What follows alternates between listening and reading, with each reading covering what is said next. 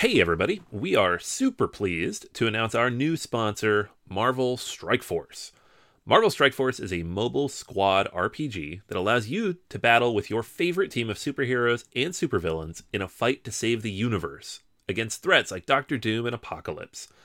The goal? Power up your favorite characters to complete missions, unlock gear and other resources, and beat other players in PvP modes such as Alliance War and Real-Time Arena. And the best part?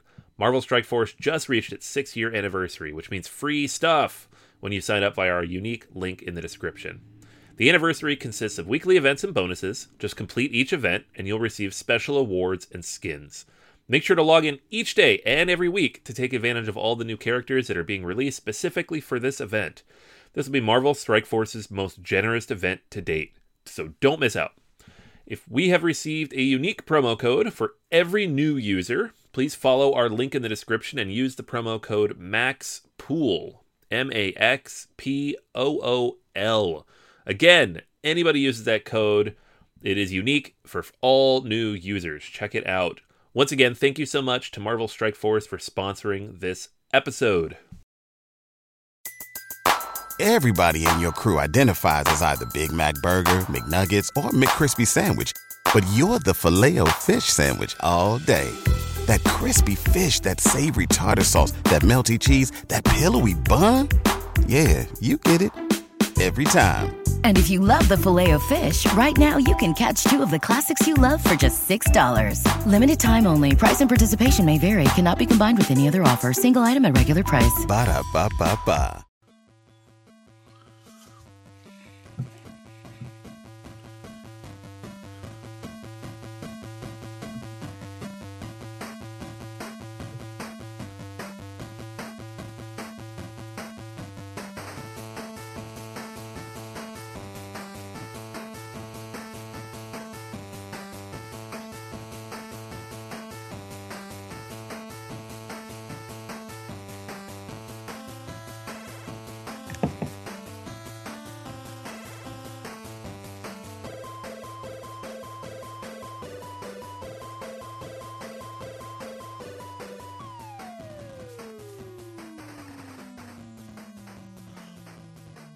Welcome to Board Gamers Anonymous, the podcast about board gamers and the insane fun we have at the table together.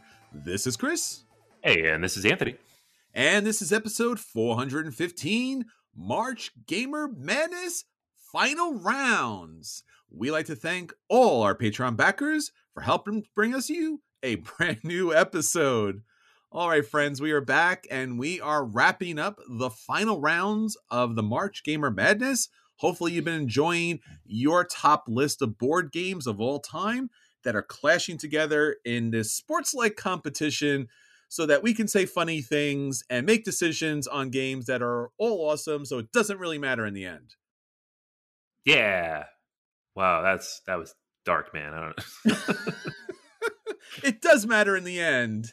Does it? That matter? Yeah, no, someone's winning a game. It matters, right? There are stakes here for one of our listeners. That's true. No, it's funny. We do this every year. And we're like, yes, this game won. And then every following year, like, what game won last year? It doesn't matter. There's one person out there who's just like listening carefully, like, that's what I picked. But, yeah, no, it's no, I don't mean it that way. I mean, it is a lot of fun to do. And I think this is especially good year because we're taking our listeners' tops games and we're kind of putting them in competition against each other. So we like sports. We won't say which sports or which teams necessarily, but sports. So therefore, competition and brackets and games and matchups and showdowns and stuff like that. Yeah. We're not those gamers who are like, oh, I don't know anything about the sports ball. Like, we know lots about the sports ball. I'll have you know. Yeah. If you ever see me in public anywhere, you'll know I usually have a baseball cap on. So that's I baseball was my first sport of love. Okay. A game of love. I'm terrible at it. So unlike board games, I don't engage with that sport in that way. I just watch it. That's how much you love just watching board games. But it's fun to do things like this too. Cause I'm like, well, I can't play basketball and I can't play soccer. So let's do weird bracket things with board games. Hey, look, if you're going to play brackets, it's March Madness. There's a lot of bracket talk happening out there. It might as well be about something important and fun like board games. Heck yeah. This is what we're saying. So, again, we're hoping that you're enjoying the cardboard competition that we're having, and we're going to be wrapping it up. So, by the end of this episode, you will know which is the top game from all of our listeners. So, Anthony, with that said, we are also doing a lot of things, and people should know that upcoming will be at a tabletop convention. Yeah, it's going to be awesome. We're going to be at the Long Island Tabletop Gaming Expo next week, or this week. This week, because we record this early. So if you're in the area, make sure you head on over to Garden City. We're going to be doing a live podcast on Sunday. Assuming the technology works the way it's supposed to, you will be able to hear that live episode. But if it doesn't work the way it's supposed to, then only if you come. So I can't guarantee anything. It might be an exclusive lost episode. There's no way to know. Ooh, an exclusive lost episode. There'll be legends built around this. Yeah, I mean, we hope that doesn't happen, just to clarify. we are trying to record it. We are trying to record it. And we will also have two other presentations the day before on Saturday. So this is happening March 18th and 19th. And the day before, we'll have two presentations, one on the practical applications of tabletop gaming in higher education. And myself, Anthony, and our friend Will, who you've heard before, will be talking about all the great things that you can do with tabletop gamings at colleges and universities, whether it's in the classroom, the counseling center, student activities, career development, a lot of wonderful ways to engage with board gaming at college campuses. And then right after, we'll be doing a presentation on gaming across the spectrum. So also, not a surprise, gaming has a lot of mental health benefits. So whether it's for your own personal mental health, allowing you opportunities to grow as a person and heal, or to connect with other peoples and build a community. We have some wonderful guests that'll be joining us. We have Joe from Geek Therapeutics, and we will also have the whole organization from Guardians Mental Health. This is a wonderful nonprofit organization that we are supporting as our charity organization, and they're all about bringing mental health kits and bringing gaming to people and helping them utilize their best selves in tabletop gaming so that they can help others. So two really great presentations, and as Anthony said, the following day will be the live podcast. So we would love for you to join us there or join us at the table. We will also have a booth in the convention somewhere. We're not sure where yet, but you'll find us. We'll be there. And again, it'd be great to hear you, great to talk to you, great to see you, and great to game with you. So Long Island Tabletop Gaming Expo 2023 coming up really soon. All right, so that's what's happening with us out there. Anthony, all our friends are talking about things. What's their question of the week? Question of the week this week. This is a fun one. I think I've asked this before. Someone said I asked this before, but I think it must have been a few years ago because I didn't remember. I asked, Jumanji, but real life, what game would you most want to be stuck in? So, and the premise here is you're stuck there till someone else plays this game. Then you need, right? So ideally it's something popular. And then also you have to win. Otherwise, the game takes over the real world. So there's a lot going on. So I got a lot of good answers here over on the Patreon. Again, if you are a Patreon backer, you can answer the question of the week on the Patreon or in the Discord channel, and you'll be entered into a contest to win one of the prizes that we have for you. This week we have a dice kit and dice tower from Fanroll. We'll be shipping that out to the winner. So awesome stuff. We have a prize. Not every week, but every week that we have a question of the week. We're sending something out to someone. So Christopher kicks us off. He says, I would love to wind up in the worlds of Star Wars, Jurassic Park, or even Marvel or DC. But those settings would all make a world more dangerous to live in than it already is. So I don't want to end up running and screaming for my life. I'd opt to go somewhere more peaceful like the countryside and farming in Agricola. But on second thought, there's a lot of pressure not to starve there. So just give me my own zoo in Ark Nova, please. Oh, wow. Okay. Yeah, I feel like that'd be even more stress. I don't know, because it's not only you're running a business or nonprofit, but then you got to feed not just yourself, but all those animals. Gotcha.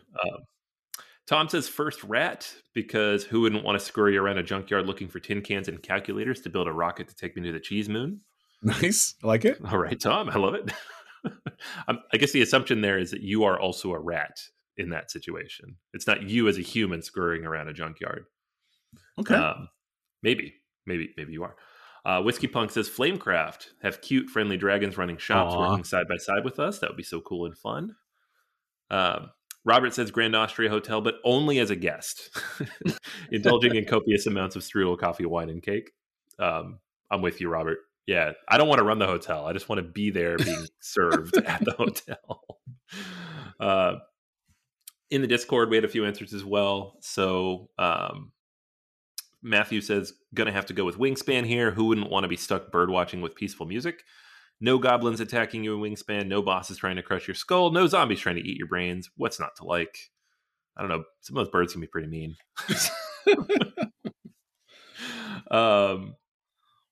We had a few people actually mention parks, which honestly, I think that would be my answer. That's the one I thought of when I wrote the question. Because you're just going to the national parks and sightseeing, which is something I've always wanted to do. Like, I've been to a handful out west. Sure. I would love to go to all of them. And then the obligatory Takanoko and Tokaido, both of those mentioned over on Facebook. Because, again, just chill, relax. That's literally what the game is trying to do, is a vacation simulator. So have fun. Lots and lots of good stuff there. I'm gonna stick with parks. There's so many cool games and so many fun worlds, but like Christopher said, most of them will kill you. So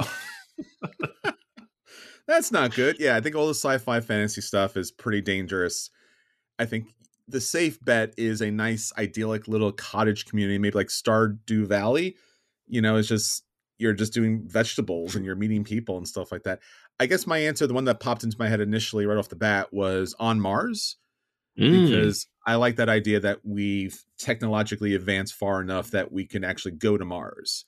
But it doesn't seem like there's anything crazy happening. So as long as we don't put the expansion in it, I think we're fine.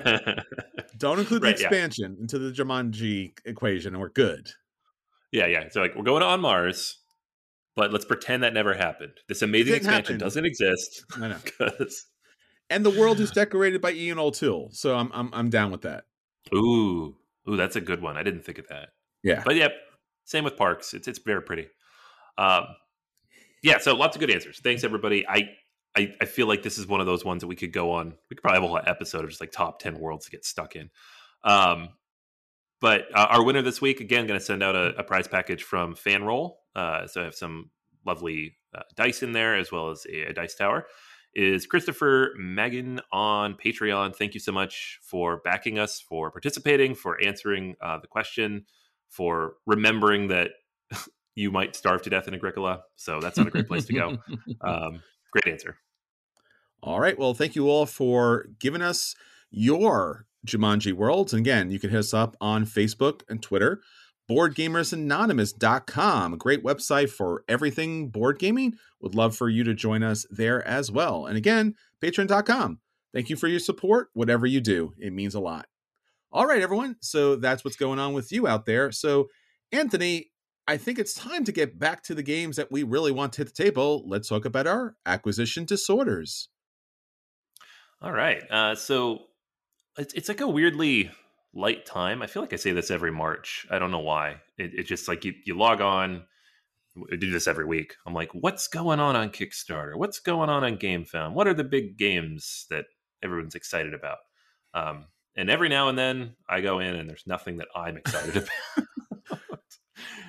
But that's not a bad thing, because then I start digging a little bit deeper, and it's not just like, oh, here's this big miniature box that everybody wants. So there's a campaign running on Kickstarter right now called Reviving Kathmandu. This is from a team, Lemery Games. They've done a couple of Kickstarters before, little lighter things, very pretty games. Bogjaw, Ancient Game of Nepal, and then Chili Mafia. So like a little chili pepper card game. Okay. So this one seems to be in the same like weight level. Like it's a 20 to 40 minute bidding game. 1 to 6 players, 8 and up. And It's about building a city, rebuilding a city in Kathmandu, right? So the game itself looks interesting, right? You have all these different cards that represent different parts of the city, and you're trying to play them out. And there's a bidding mechanism to try to collect the pieces that you want effectively and to build up these buildings. I like a good bidding game. I especially like it when it's like all out in front of everybody, and you have to think out when you're going to bid and how you're going to bid and try to collect a set based on those bids. It doesn't specifically remind me of Furnace, but a little bit reminds me of Furnace, right? And like that kind of bidding mechanism where it's all on a board in front of everybody, right? So the game looks interesting. It looks cute. The other part of this campaign, though, that's interesting to me is it's not just about the game, right? So they're talking about there's a significant earthquake in 2015 in the Kathmandu Valley that destroyed thousands of buildings, right? So they ran a campaign a while back and then donated some games to kind of help out throughout those efforts. And they've worked with All Hands and Hearts Organization's Nepal Relief Program. And you can't use Kickstarter to gather money for charity. It's just one of their rules. You can't do that. So they have a game. You're backing the game. You're getting the game. But what they've said is that if the game's successful, which it is already, they're going to donate some of the funds from future sales to help this effort, right? To rebuild a school in Kathmandu. So it's a cool thing. I like it. It's very well thought out. It's not just like, oh, we had a cool idea and let's just throw this up there. Like obviously a lot of work and thought has gone into this, and they've been working on it for years, and they've done similar campaigns in the past. But I like that it's not just, I don't know, it doesn't feel like a throwaway thing like a lot of these things often do, or, oh, hey, give us money because we're also going to do this nice thing on the side. It's just, those are the values of the company, right? We want to make a game, we want to get it out there, and if we're successful, this is how we plan to use our funds in the future. So Reviving Kathmandu, it's on Kickstarter for a couple more weeks. They've hit their goal and everything, but if you're looking for a lighter, like bidding style game with some cool looking artwork, this might be up your alley. Nice. Love this idea. Love this game. Great. All right. Well, I want to talk about, I think, the opposite of that. Hey, it's a money grab game. Yay. Yeah. So, look, it is what it is, right? So Fantasy Flight has decided to, I don't know if we want to say necessarily it's a re-release or a re-implementation, but they have recently released Star Wars, the deck building game. This comes from Fantasy Flight Games and is yet another of their, I would say, their LCG line. I mean, the designers here are from their LCG line. This is not an LCG game. This is a game in a box. And it's a 2-player game. You'll be playing either as the Rebels or the Empire. And it's a head-to-head game. And it's a back and forth with base locations. And primarily what you're doing is you start with a deck of 10 cards. Most of those are resources that allow you to buy cards from a market. 6 cards are there for the Galaxy deck, which you'll be able to choose from. You have your own Rebel cards. The Empire has their Empire cards. And you are getting those cards to build up your deck with more powerful ships and characters throughout. And you can spend resources to kind of build. And eventually you'll have an engine of high-level resources to get you better and better cards. And the better and better cards, you'll be able to play to different locations that you and your opponent chooses to put in the main battlefield. So you'll be playing cards against each other. You have your own spots. They'll have their own spots. And it's a back and forth game to win those different locations and knock out the other person. So it is your standard Star Wars original trilogy game. There is certainly cards that, harken back to the time. This is actual artwork. This is not movie stills or anything like that. But it is an expansion of the Fantasy Flight Star Wars games now by Disney. So I'm always glad to see another Star Wars game. I got to admit it. So I haven't played the game yet. I've heard certain challenges. Obviously, it's one of those games where since you are only choosing from your particular, row market of resources and characters, just by the luck of the draw, you may not get anything good. The other side might get their main characters, and then you're going to have somewhat of a bad time. But again, that's luck of the draw. That tends to happen in those kind of games, but it can be challenging for these types of games. So again, very much, I guess, similar in some gameplay as far as like Marvel Snap is concerned, where you're playing to multiple locations in order to take out the enemy. Battle line, I mean, there's endless numbers of games like this. So Star Wars, a deck building game. I want to play this. Yeah, same. Yeah, the most common comp I've seen so far is it's Star Realms, but with Star Wars, which is cool because that's a good game. So I'm fine with that. Yeah. So very cool. All right. So that's everything that's hitting our acquisition. Let's get on to the games that hit the table this week, and we'll let you know if those games are a buy and you should run out and pick those games up. If those games are a play and you should sit down and play them. If those games are a dodge and you should avoid them, or if those games, in fact, are the dreaded burn and you should torch them. So, Anthony, what do you have up for us this week? All right. So this is a game that we got a chance to play not too long ago. We got together for another game day, and this is one of the games that hit the table. Damage Control. So this is from WizKids, designed by Amari Akil. And Amari previously made Rap Gods, which is a great game that it's still relatively hard to find, but it does a lot of interesting things. So this is not very similar, I don't think, other than maybe the weight and the length. Rap Gods is a pretty straightforward, relatively short game. This is also straightforward and relatively short. And ironically, it's kind of a similar size box, and I don't know, some of the mechanics overlap with like a Star Wars deck building game, but it's also trying to do a few clever, unique, different things. So in the game, you play as a member of Damage Control, which in the Marvel comics is an organization that basically goes around and cleans up the cities after the heroes are done having their fights. It's always funny. It's tongue in cheek. Like at some point they tried to make a TV show with this and it just didn't work because it wasn't very funny, like as an office show.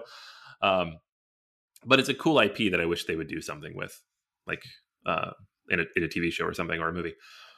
The game pitches itself as a deck builder, right? So you start the game with a small hand of cards, I think 5, and you, on your turn, have to play everything out of your hand, right? So each card you play will have a cost on it. Some of them don't have any cost, the starting cards especially.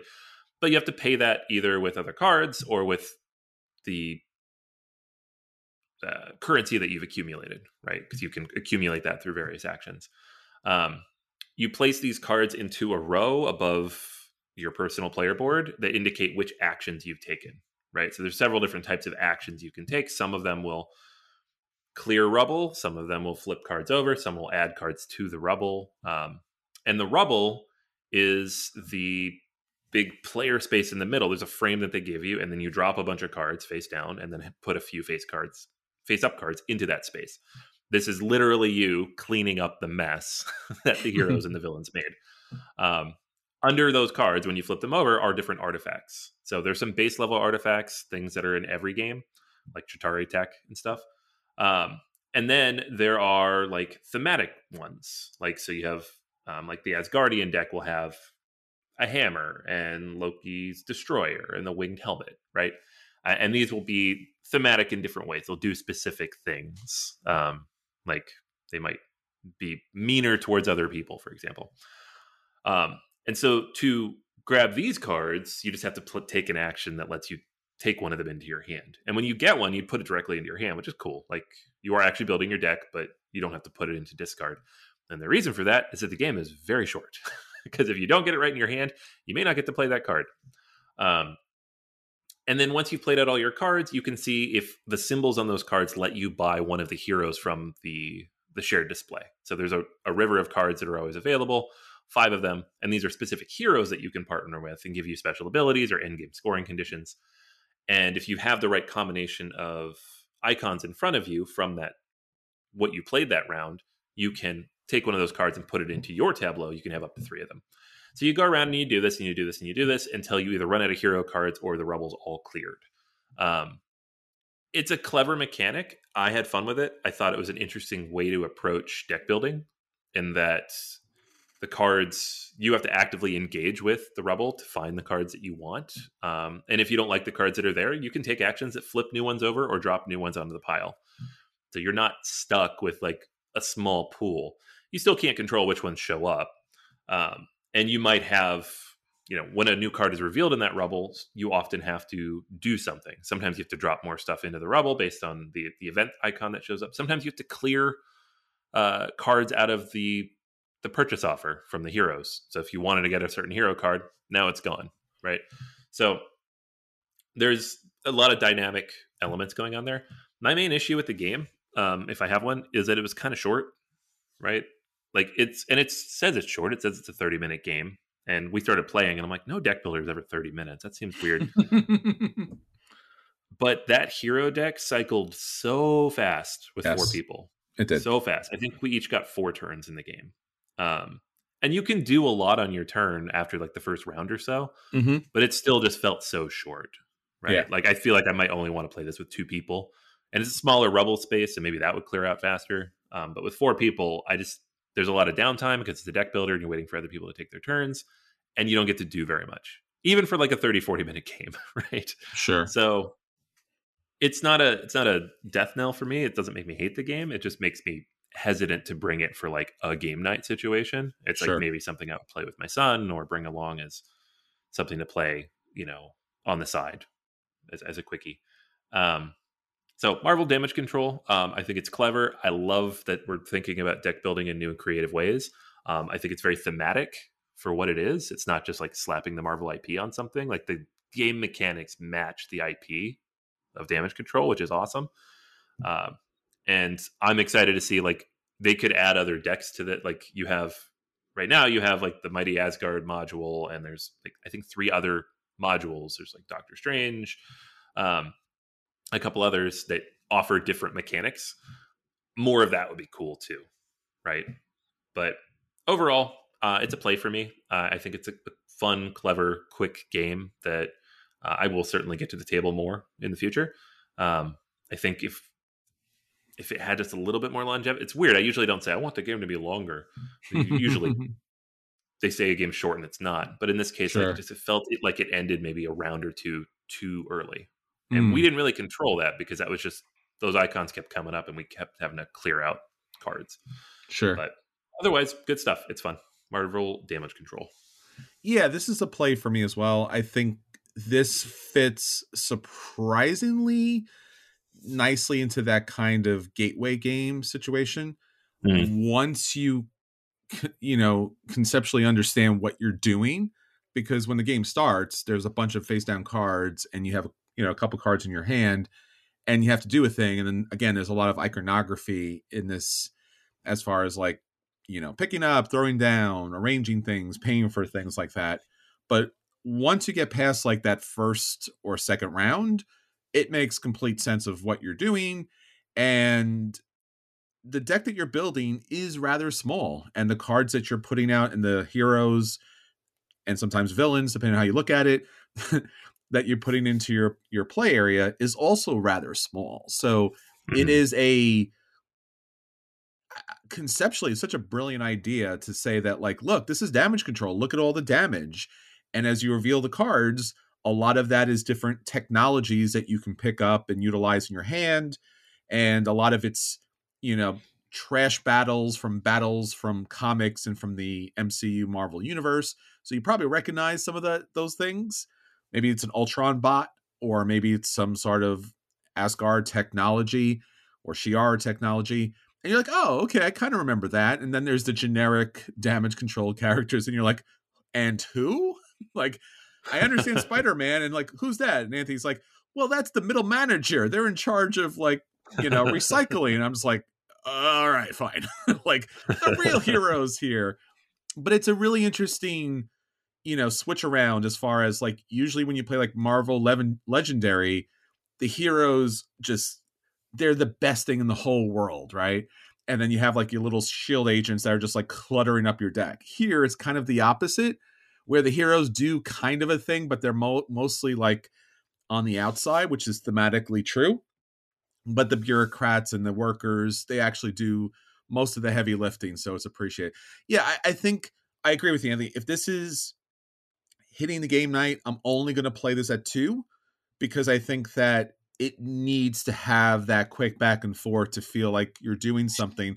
Plus the Hmm. mechanic of making trash available to pick up, I think would be a lot more dynamic in a 2-player game, because I think Hmm. like cave versus cave, where like you flip something open to utilize an ability, but now it becomes available to the other person. I think that's great. I think it should remain as a 2-player game.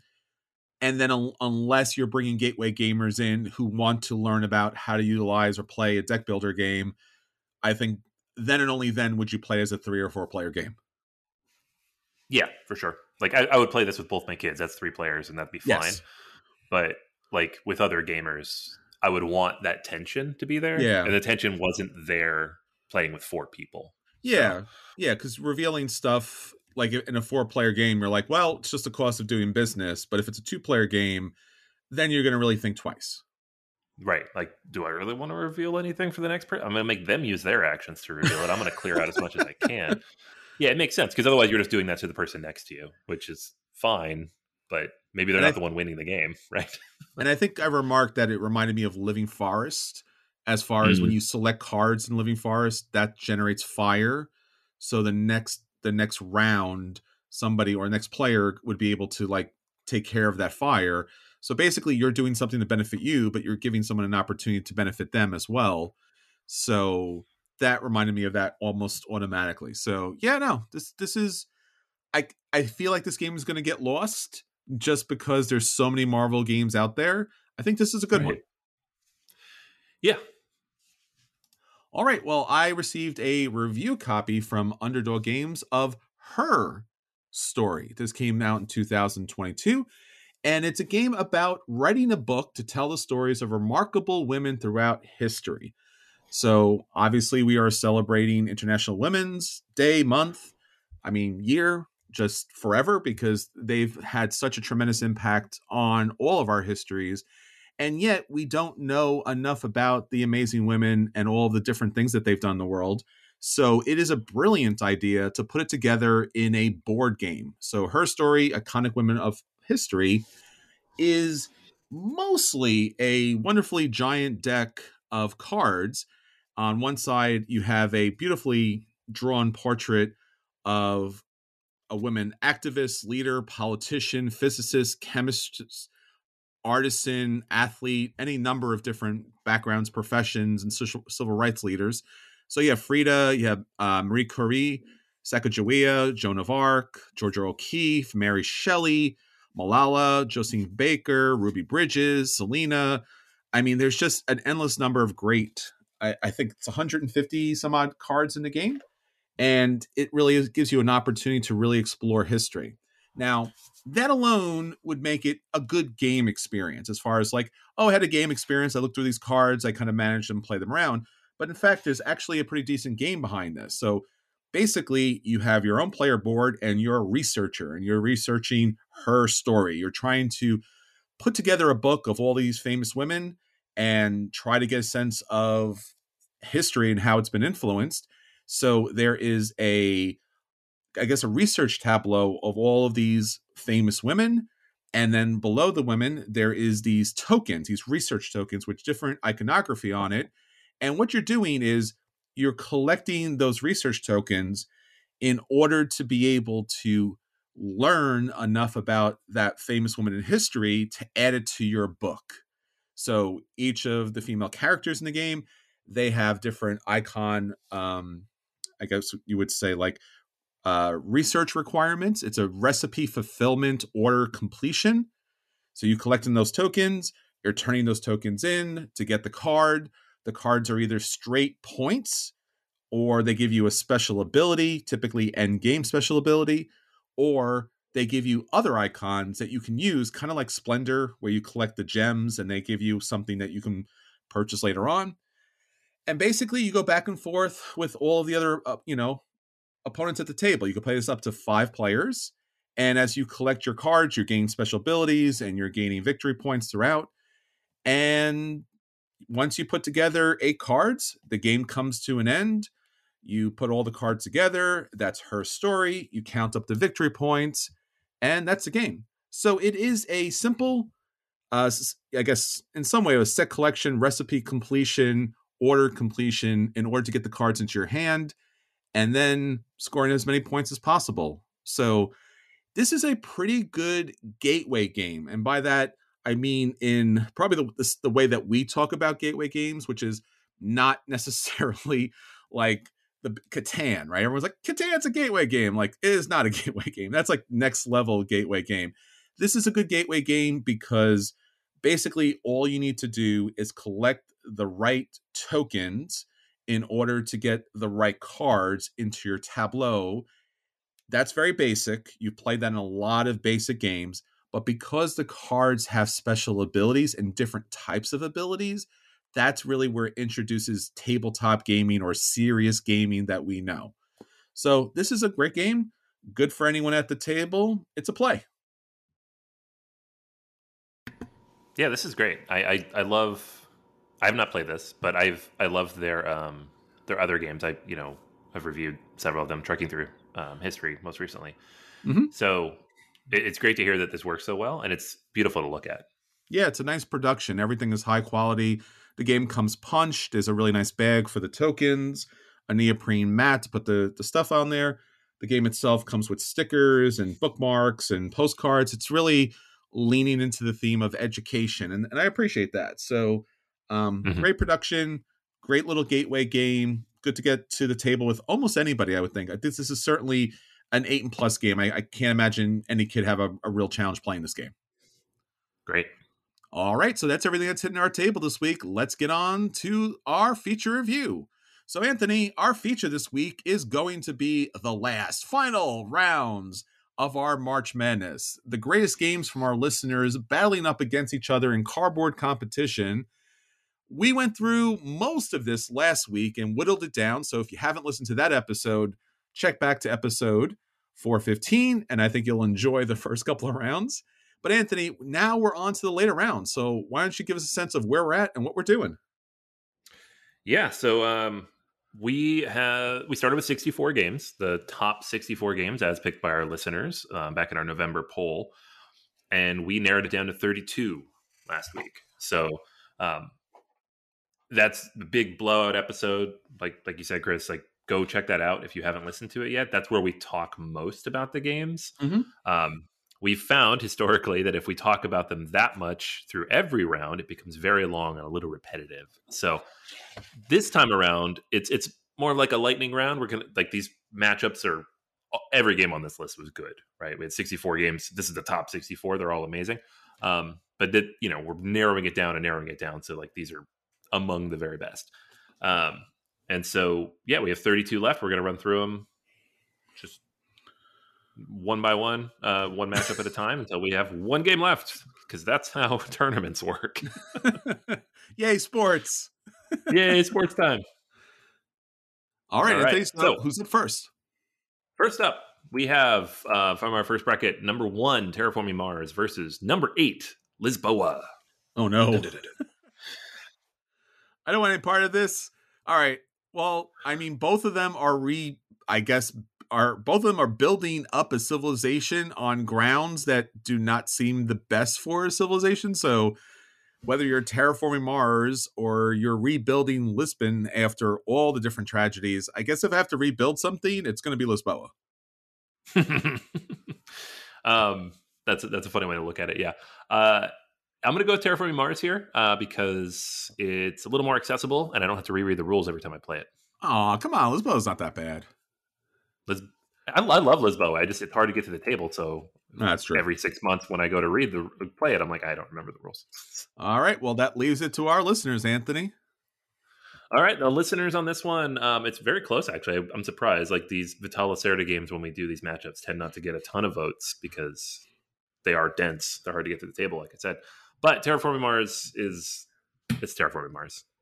It's Terraforming Mars, free people. Terraforming Mars moves on to the next round. All right. Next up, we have number 12, Terraforming Mars. Oh, no. Ares Expedition. They're everywhere. Versus number 4, Pandemic. Oh, I mean, this is going to be Terraforming Mars, Ares Expedition. I think the card play here just brings Terraforming Mars to the next level. Pandemic is great mechanic, but Terraform Mars Ares Expedition. Certainly.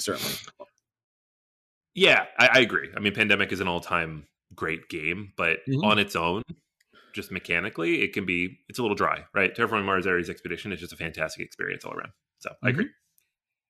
All right. That means Terraform Mars Ares Expedition moves on to the next round. All right. Next up, we have number 14, Russian Railroads versus number 6, Anachrony. Ooh. Oh no. One is on rails and the other one is kind of on rails, but it loops around back. This is rough. All right. Russian Railroads. Yeah, because it's got, look, we're including the expansions. We agreed. So it goes Yes. Asian Railroads, which is like epic. So I'm going with that. Yeah, no, because we're including expansions, I'm also with you with Russian Railroads. Like, I love Russian Railroads by itself. Historically, I always have. Anachrony. I had love for it. It just did a thing that was maybe not the best. You didn't love that game until they released more stuff for it, which is Oh, fine. no. I said it had a thing about it, and clearly the designers agreed because when they heard my review, they were like, look, German Railroads, we're sorry. And I was like, bro, I gotcha. And, that we hugged it out. So I'm saying. We hugged it out. We did. We're tight. Yeah, no, that's good. Yeah, I mean, I'm with you. Russian Railroads. Anachrony is great, but like I said, I never win that game, and it's I do remember the rules ish. Oof. But the abstraction there does require me to kind of cycle back through it each time. Conceptually, this is not my main criteria in evaluating these games, is whether I can remember the rules or not. But it's come up twice now.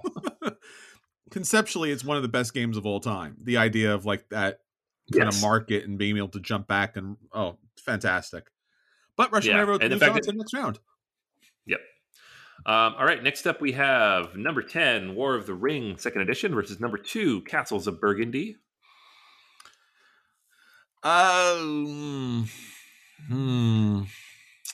This is hard because I feel like, but the nature of a bracket system is that we have an underdog here, right? And I don't know which way you're going, but for me, it's like a no-brainer because War of the Ring is my favorite game, and I could run down the million reasons why, but I don't need to because I've done that before many times. Castles of Burgundy is brilliant though too. It's also way up there for me. I mean, it's arguably Feld's best game, so it's kind of hard to say, and you certainly get more people to the table. I mean, War of the Ring, the 2nd edition. If both games are on the table, I'm playing that one. All right. So War of the Ring, 2nd edition, moves on next round. Yep. Yeah, that was. I was like crossing my fingers because I'm like, I don't think the listeners would have picked that. So I hope you do. All right. Next little bunch of games we have number 1, Ark Nova versus number 8, Pax Pamir, 2nd edition. Wow, this is a rough one. I mean, Ark Nova is amazing, but can get really long and obtuse, especially towards the end. Pax Pamir is precise to the nth degree. Mm-hmm. Good, both really good card playing action games. One's cute bunnies. The other one's a really tremendous, terrible conflict. So, but both good productions. Ark Nova. I mean, you're going to get more people to the table for that. I think at the end of the day, it gets more people to the table. Yeah, I agree. I'm still picking Pax Pamir 2nd edition for everything you said. It is one of the better designed games that has been made because it is so precise and concise, and it does everything it's trying to do, and it's trying to communicate about a certain time in history and the effects of the decisions certain factions made in those times of history, and it does it really, really well. I think I'll just add to that. I think there are certain games that are so good that they surpass their theme and bring in other people who would normally not like that theme just because the game is fantastic. And I think this is one of those situations. Yeah, it does both things really well, which is so hard to do. All right, so that leaves us to our listeners. Anthony, what do they have to say? Oh, yeah, it's Ark Nova by a mile. All right, Ark Nova moves on to the next round. All right, number 5, Quacks of Quedlinburg versus number 4, Root. Okay. I mean, this is an easy one for me. I'll just say Sure. it. It's Root. Okay. Root is a brilliant game, also by Cole Worley, which, again, just so not concise and precise. This game's a little messy. Mhm. It's on like their 5th or 6th version of the rules at this point, but and I love Quacks of Quedlinburg, but it's it's silly family fun. I'm going to go with Quacks. I do think it's a little bit more than just silly family fun. I think there is something ingenious about the bag building system, and I don't think should be totally discounted just because it does, as it does have that kind of cartoony, goofy theme. But then again, so does Root. I think this interesting Yeah. that these both games are matching up because they're both. Both these games have a beautiful, sunny, cheery, cartoonish exterior, and then deep down they are a serious game. So I'm going to go with Quacks. That leaves it up to our listeners, Anthony. It does. Yeah, it's super close. And so usually when I do these calculations, it's one of those things of like, well, we can math it out and see how many points they all got. But this one's hard because they don't actually match up that much. But in terms of people who have overall number of votes for the game in the total bracket, Quacks of Quedlinburg takes it. I think Root goes further in more cases, but Quacks is got more points. All right, so Quacks moves on to the next round. All right, number 14, Star Wars Rebellion versus number 11, Blood Rage. Blood Rage. Again, a lot of great miniatures at the table, both great designs. Iconic, both games. I mean, I think that's kind of fair to say. Modern day classics. I would just say Rebellion because it says it provides a better story. I got to keep in mind the fact that it's only really a 2-player game, but I think it's still a better story. So I'm going to go with Star Wars Rebellion. Yeah, you can play with 4. It's terrible, but you can do it. Yeah, I mean, you could do anything with. You can make any 2-player game a 4-player game if you really wanted to, but yeah. I love these like 3-hour 2-player games. They're like, you can play with 4 people. You're like, no, whatever, shut up. I'm also going to go with Star Wars Rebellion. I love Blood Rage. I love it to death, but Star Wars Rebellion it's so good. It's a game that Blood Rage might have moved all the way to the final round if it wasn't for this. Right, yeah. The power. All right, so that means Star Wars Rebellion moves on to the next round.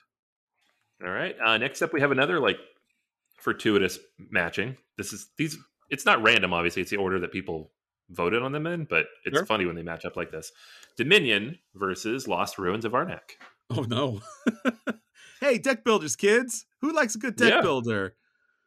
I know. I've been on record. I talked about Dominion last week. I did not pick this, but I like deck building if you mix it with other mechanics. By itself, it's a little boring to me. So Lost Ruins of Arnak is one of my favorite games. Dominion is a game that I've kind of actively avoided. So I'm going to go with Lost Ruins. All right.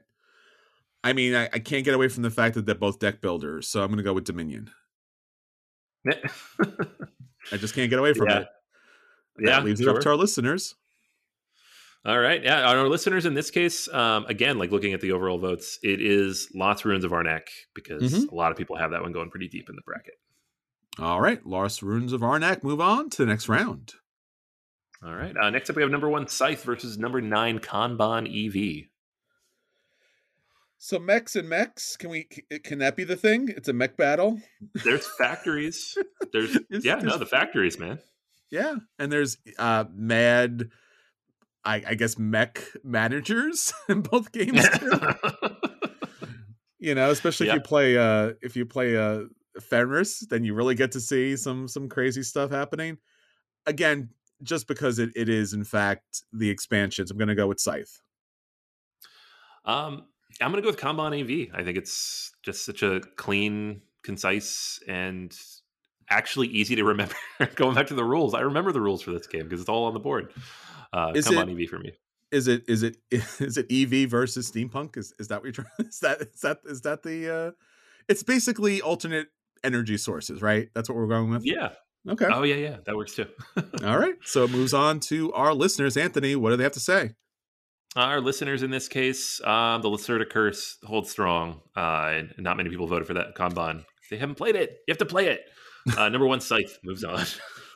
All right, Scythe moves on to the next round.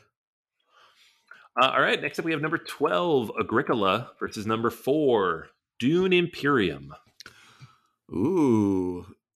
Misery farming versus spice farming? Also misery farming. No one's happy in Dune. That's true. It's like which farm is more miserable? I'm not really sure. And both have animals. Just one happens to be a little more giant than the others. I don't know. I mean, dying of dehydration or getting eaten by a worm might be worse than just like not having enough potatoes. I don't know. I've seen you play Agricola, and it seems pretty worse for you. Yeah, that's true. I love Dune Imperium now with all the expansions as they've come out. I've gone on record about Agricola, and I've not played Agricola with expansions and everything. So to be fair, who knows? But Farmers of the Moor, Dune Imperium. Yeah, Farmers of the Moor is the lit expansion. So yeah, I'm gonna go Agricola. Let's leave it up to the listeners, Anthony. All right. Recency bias probably wins out on this one. I was surprised, actually. Dune Imperium has quite a few votes. All right. Dune Imperium moves on to the next round. All right. Next up, we have number 3, Brass Birmingham versus number 6, Azul. Oh, it's not against Gloomhaven? I know. Gloomhaven wasn't on this list. Wow. Oh, no, it was. Or we booted it out. Yeah, people are going to be mad about that. They are. Sorry. I'm Team Brass. I love Brass. Azul is an all-time classic, and my family loves it, and I own way too many copies of it. But Brass Birmingham, I'm one of those people. I'm one of the people who got it up to number 1 because I gave it a 10. I think I gave it like a 9.5. Yeah, personally, I own 500 accounts, and I get in there. No. Got all your bots going, right? Yep, botted it up. But Brass Birmingham, it's the perfect sequel to an already very good game. Yeah, I completely did not like Brass, not even a little bit when I first played it, and then Birmingham is just like, oh no, this is a different game, and it really is. So yeah, Birmingham for me as well. All right, Brass Birmingham moves on to the next round. All right, next up we have number 7, Carcassonne versus number 2, Spirit Island.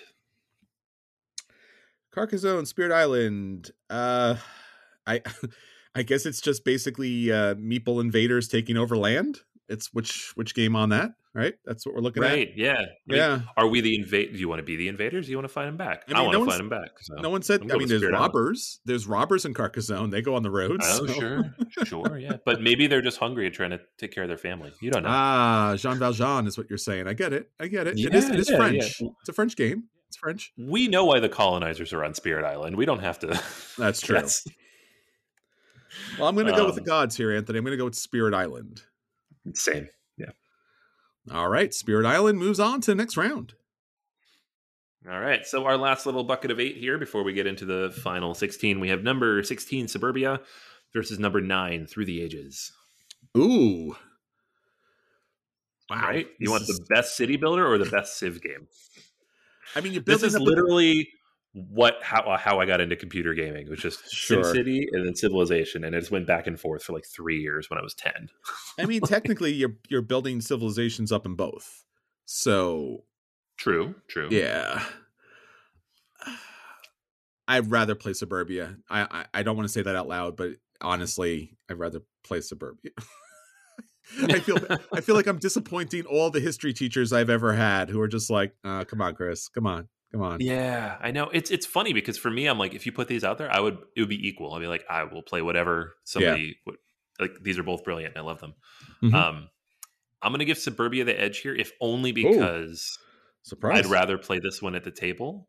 Like, they both have great apps, but if you put them at the table in terms of like time investment, like Through the Ages is the best Civ game for me, but it's not the one I would most want to play. I agree. That's the same thing for me too. I think Through the Ages is a superior game, but my criteria for making a decision is what both tables happening. I'm playing Suburbia. Right. Yeah. All right. I mean, Suburbia moves on to the next round. All right. Next up, we have number 5, Underwater Cities versus number 4, Marvel Champions. Oh, no. All I right. love both of these games. That's so hard. You go. I'll think. I mean, look, fantastical worlds. Just yeah. I mean, I'd rather build a civilization than fight the baddies. So I'm gonna go with Underwater Cities. Yeah, I know. It's so this is tough. Like Underwater Cities is the best version of this type of game, right? Sure. The hybrid, tableau builder, building something up on a map thing, which is a genre now apparently because there's like 10 of them. It's the best one. It's still the best one because it manages the deck issue. Yes. Like everything else, I don't care. Like I like the rest of the game too, but it's that one thing, and no one else is doing it, which is insane to me. We keep releasing games with 400 card decks, and they're like, "Go figure it out." It's ridiculous. So I'm gonna go with Underwater Cities, even though I love Marvel Champions so much because I mostly play Marvel Champions by myself. So, like, if we're using your criteria or any of the 4 criteria I've come up with for myself, because I keep changing them, it's gonna be Underwater Cities. All right, so Underwater Cities moves on to the next round. All right, number 3, Viticulture versus number 11, Lorenzo Il Magnifico. Ooh, both fancy games about fancy people doing fancy things and yet utilizing workers because I guess that's what fancy people do. I'm gonna go with the game that I rather play at the table just because I know it has a definitive end, and that's gonna be Lorenzo. Same.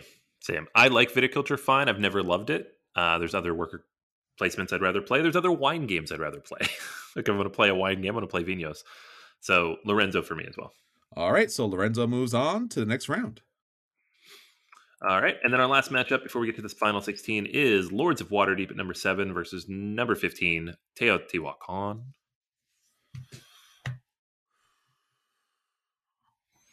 I think with the expansion, Lords wins it out for me. To be fair, I have not played all the expansions for Teotihuacan. Yeah, I have, and it's brilliant. So I'm going to go with Teotihuacan. When we got that big deluxe one coming out soon, so everybody can have the expansions. Ooh, that leaves it up to our listeners, Anthony. All right, our listeners in this case, and this is probably because Teotihuacan was at number 15, and most people had it knocked out by Gloomhaven, is Lords of Waterdeep. All right, Lords of Waterdeep moves on to the next round. All right, so we have 16 games left. We're going to kind of rapid fire these because, again, we've talked about them now twice. But the first one is interesting. Number 1, Terraforming Mars versus number 12, Terraforming Mars, Ares Expedition. Terraforming Mars, Ares Expedition. I'm on notice about that one already. Yep, we've both mentioned this, that we feel like it's a better game. It's more interesting. It's more engaging. It solves a lot of the problems. It's prettier to look at. So, yeah, I agree. All right, so Terraforming Mars, Ares Expedition moves on to the next round. Number 14, Russian Railroads versus number 10, War of the Ring, 2nd edition.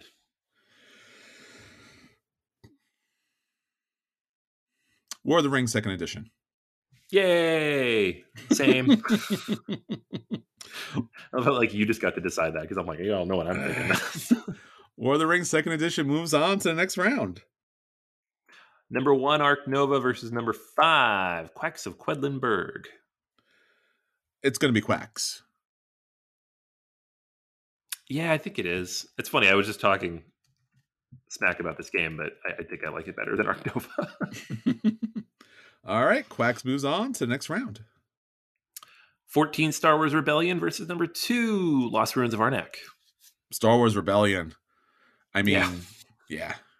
It's It has a lot of discovery to it, and I think that's also a lot of fun about it, the game as well. Oh, yeah. Lots of overlap there. All right, so that means that Star Wars Rebellion moves on to the next round. Number 1, Scythe. I almost said Dune. It's not number 1. Number 4 is Dune, though. Dune Imperium. So Scythe versus Dune Imperium. A little bit harder, but I'm sticking with Scythe. Dune Imperium for me. All right, that leaves it up to our listeners, Anthony. What do they have to say? Listeners are still on that Scythe train. I don't know if the sequel kind of got them hyped up again or what. But all right, that means Scythe moves on to the next round.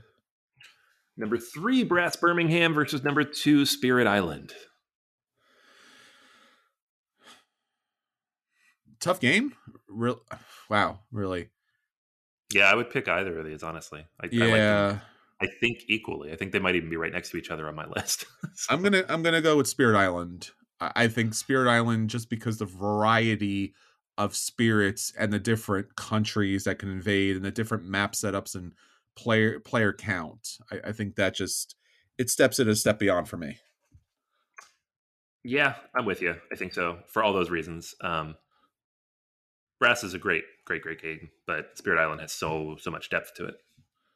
All right, Spirit Island moves on to the next round.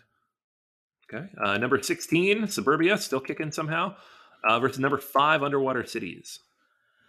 Ooh, both civilization building game, but the harder of the two, because it's underwater, is Underwater Cities.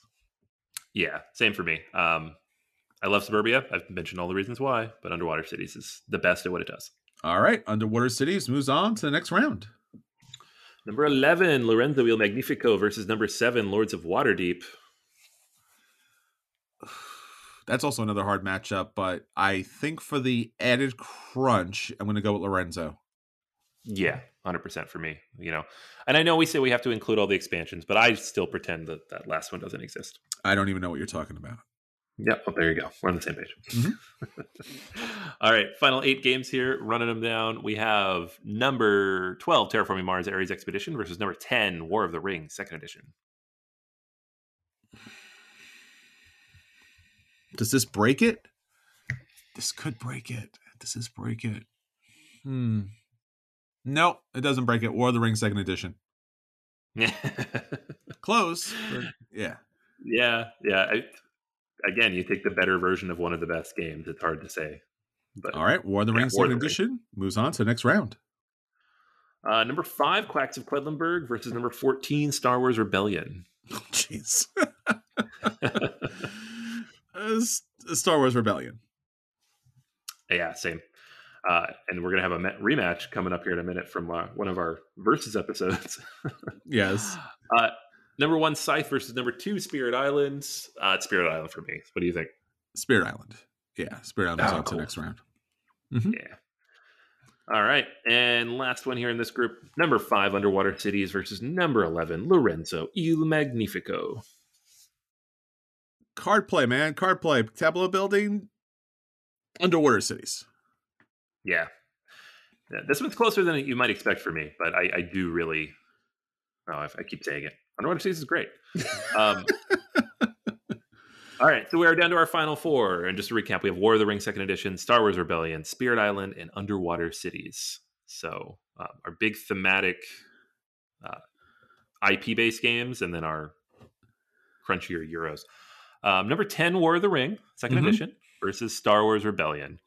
And just a reminder for the listeners, because we did this before, we have an episode.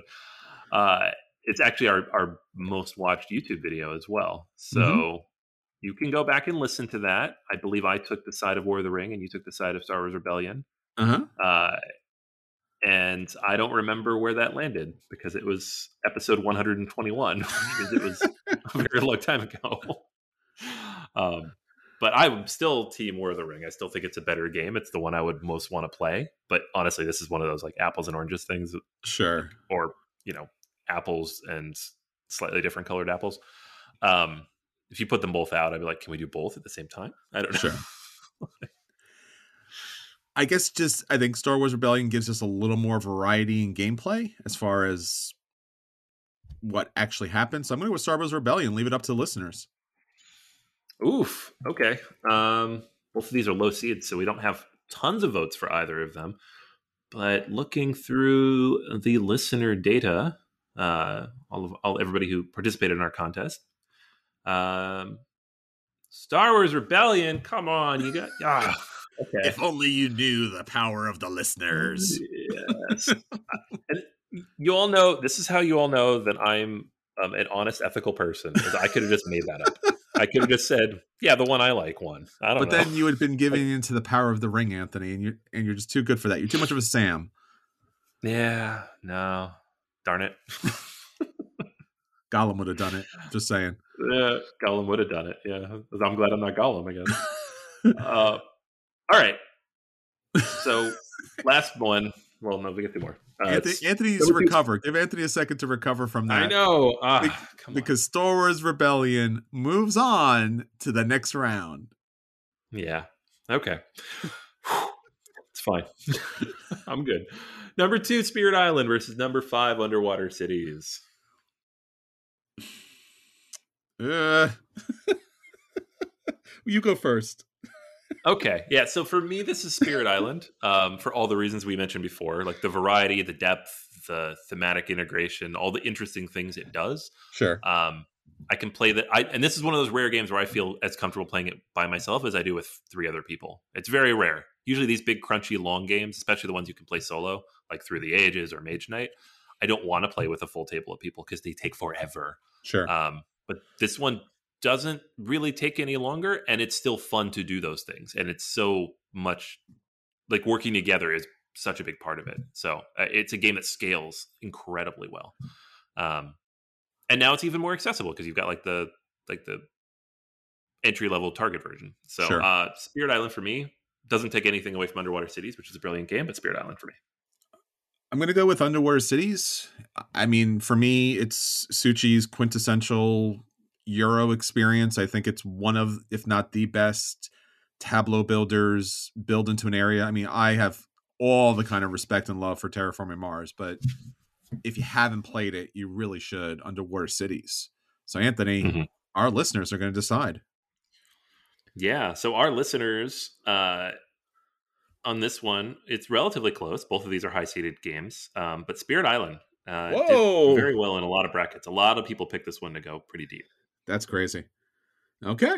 Spirit Island moves on to the next round, which is... All right. Here we are. It's here. Yeah. This is a ridiculous matchup. Number 14, Star Wars Rebellion versus number 2, Spirit Island. I don't... Like, they're both games, I guess. They both take a long time. They but do.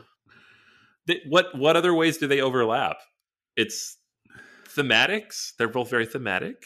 You have, I guess they're both rebellions in some way, right? You're fighting off an invading force. Both rebellions, both using powers that are beyond their knowledge, their spiritual powers. Right, so right. Okay, so there's a lot in common. Never mind, they're the same game. Yeah, invaders that are literally white figures on a board, right? Yeah, that's true. Literally stormtroopers. So against the rebel people that are in beige, so that look like they have houses from Tatooine. The Dahan. I mean, they look like Okay. Yeah. Never mind. Well, what are we even arguing about? I don't know. It's either one. They're the same thing. It's the same game. It's the same game. So what do you think, Anthony? This is one of those things. I have to be in very different moods for either of these games, right? Like Spirit Island's a funny game because it is one of my favorite all-time games, but I have to be in the right mood to play it. There are times when people are like, "Do you want to play Spirit Island?" Where I'm like, "Not right now. I don't feel it." You know, I have to be in that right set of mind, and part of that's just being willing to accept a loss in a cooperative game that takes 2 to 3 hours. Star Wars Rebellion, I probably would always say yes to, but it's also one of those games of like, because it's 2-player only and because I have War of the Ring, I don't play this very much because usually I'm the one bringing the stuff and I'm just like, well, I'd rather play War of the Ring and I'm the one who has to teach it. So let's do the one I like. Sure. So both of them kind of have their caveats, but for the sake of the fact that I can play Spirit Island alone and there's an app, and it doesn't have the barrier of the IP, which some people are not interested in. Sure. Especially now in 2023 when Star Wars is not as hot as it once was. I'm going to go with Spirit Island. Gotcha. Makes sense. Both great games, almost impossible to pick. Both give really good stories and have great miniatures on the board. I think for more of the dynamic, crazy kind of interplay and gameplay, I'm going to go with Star Wars Rebellion, Anthony, which leaves it up to our listeners yet again. Yeah, so this one's almost a little unfair, though, because Spirit Island was a number 2 seed. Star Wars Rebellion was a number 14 seed. Ooh. And whatever games people like, those numbers affect what they pick when they do these brackets. So sure. Spirit Island has a lot more votes. All right, so it turns out that for our March Gamer Madness, for all our wonderful listeners out there that gave us their greatest games of all time, Spirit Island is our champion. All right. Awesome stuff. And just so everybody knows, we do run our contest. I cannot do the math at this exact moment, but I will be emailing the winner here in the next couple of days, and we will announce it here live on the podcast. Live, actually, next week in Long Island. All right, everyone. So until next time, this is Chris. And this is Anthony. And we'll save you all a seat at the table. Take care, everyone. Bye. See ya.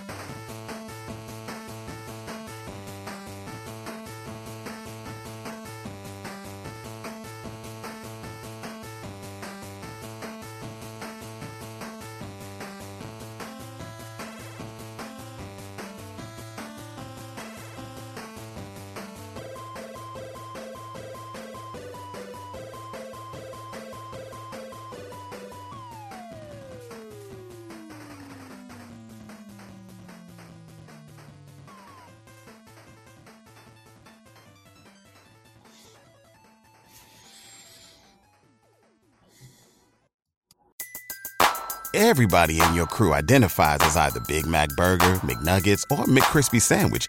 But you're the Filet-O-Fish Sandwich all day. That crispy fish, that savory tartar sauce, that melty cheese, that pillowy bun. Yeah, you get it. Every time. And if you love the Filet-O-Fish, right now you can catch two of the classics you love for just $6. Limited time only. Price and participation may vary. Cannot be combined with any other offer. Single item at regular price. Ba-da-ba-ba-ba.